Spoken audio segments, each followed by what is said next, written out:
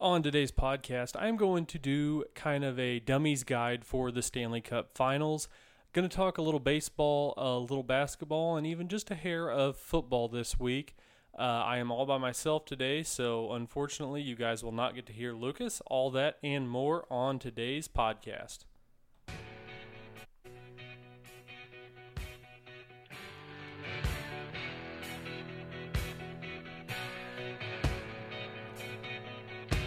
Welcome into the Fumbling Punter Podcast. I'm your host, Devin Keeney, and co-host Lucas Jones is off enjoying his Memorial Day weekend. I hope Lucas is having fun doing whatever he's doing, and he will be back later this week. And once the NBA Finals are set, we will preview the NBA Finals. So tonight is Game 7 of Cavs and Celtics. We are recording tonight. This podcast is actually coming out on Memorial Day. Happy Memorial Day, everyone. Hope you all are having a fun, safe. I will be at work, and if you're working, hopefully you're listening to the podcast. So something I kind of did last year, and we got away from it a little bit this year, is talking a little bit more hockey. We've been very baseball-centric, and I think that's been a good thing to kind of get a little bit more of an identity. But I do love hockey. I love talking hockey, so I'm going to give you guys kind of a how-to guide for the Stanley Cup Finals for your novice hockey fan. So this year's Stanley Cup Finals starts tonight, Monday night, and it is going to be the Washington Capitals against the Las Vegas Golden Knights. Who are the Las Vegas Golden Knights? The casual hockey fans ask. They are the expansion team that Las Vegas got. They basically picked their team in the expansion draft last year. Everybody was super happy to get the salary cap relief. All the guys that every team sent away ended up meshing well together. Their star is Marc-Andre Fleury, their goaltender, who won 3 Stanley Cups with the Pittsburgh Penguins. So I'm going to start with giving you guys a little bit of a preview of, because everybody that watches hockey loves to watch the fighting of hockey. And the Washington Capitals have a guy named Tom Wilson. Tom Wilson has been wrecking people this playoffs. He ended up getting a 1-game suspension against the Penguins in the second round. He is just filthy. Really good hockey player, great fighter, just destroys people. And really, he hasn't had to answer the bell to anybody on the Penguins or on the Tampa Bay Lightning, who they just beat in the Eastern Conference Finals. That is all going to change when they run into Vegas and Ryan Reeves. Former Blue, fan favorite, Ryan Reeves. I think that pretty early, Game 1 or Game 2 of this series, that you're going to see the mitts drop, and Reeves is going to let Tom Wilson know that his shit is not going to fly against his team.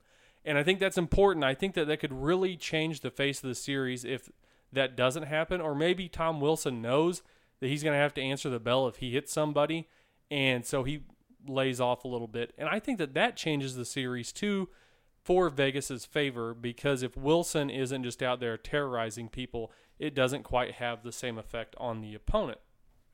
Now, the goalie matchup this series is going to be spectacular. The Washington Capitals have Braden Holtby. He's a great goalie. He kind of had a little bit of a rough playoffs. And, of course, as I said, the Golden Knights have Marc-Andre Fleury, who is just fantastic. They're 12-3 in the playoffs to get here, so they have just been killing people. And the Knights were a 500-1 odd to start the season. Actually, that was before the expansion draft, so not technically to start the season. But looking at the Capitals side, they have American hero, American Idol, TJ Oshie, who everyone remembers, even the most casual hockey fan remembers from the game against Russia in the Olympics. The Capitals' best player is a Russian, Alexander Ovechkin, and he could end up being the second all-time leading goal scorer in the NHL. He is nasty. He has never been to the Stanley Cup Finals before, and that has kind of lingered over his head. You know, he's the great one. Alexander the Great is what they have called him, and he has never been to the Cup Finals. So I'm sure that he's going to play with a little bit of extra edge. His team's playing with a little bit of extra edge. And then on the Golden Knights side, they have Wild Bill Wild Bill Karlsson, that is. He kind of had a pretty meteoric first 4 seasons in the NHL. The Golden Knights took him in the expansion draft, and he just absolutely killed it this year. They are a very fast team, a very fun team. Their best skater is James, the real deal, Neal. James Neal joined the Golden Knights from the Nashville Predators. Nashville has a lot of talent.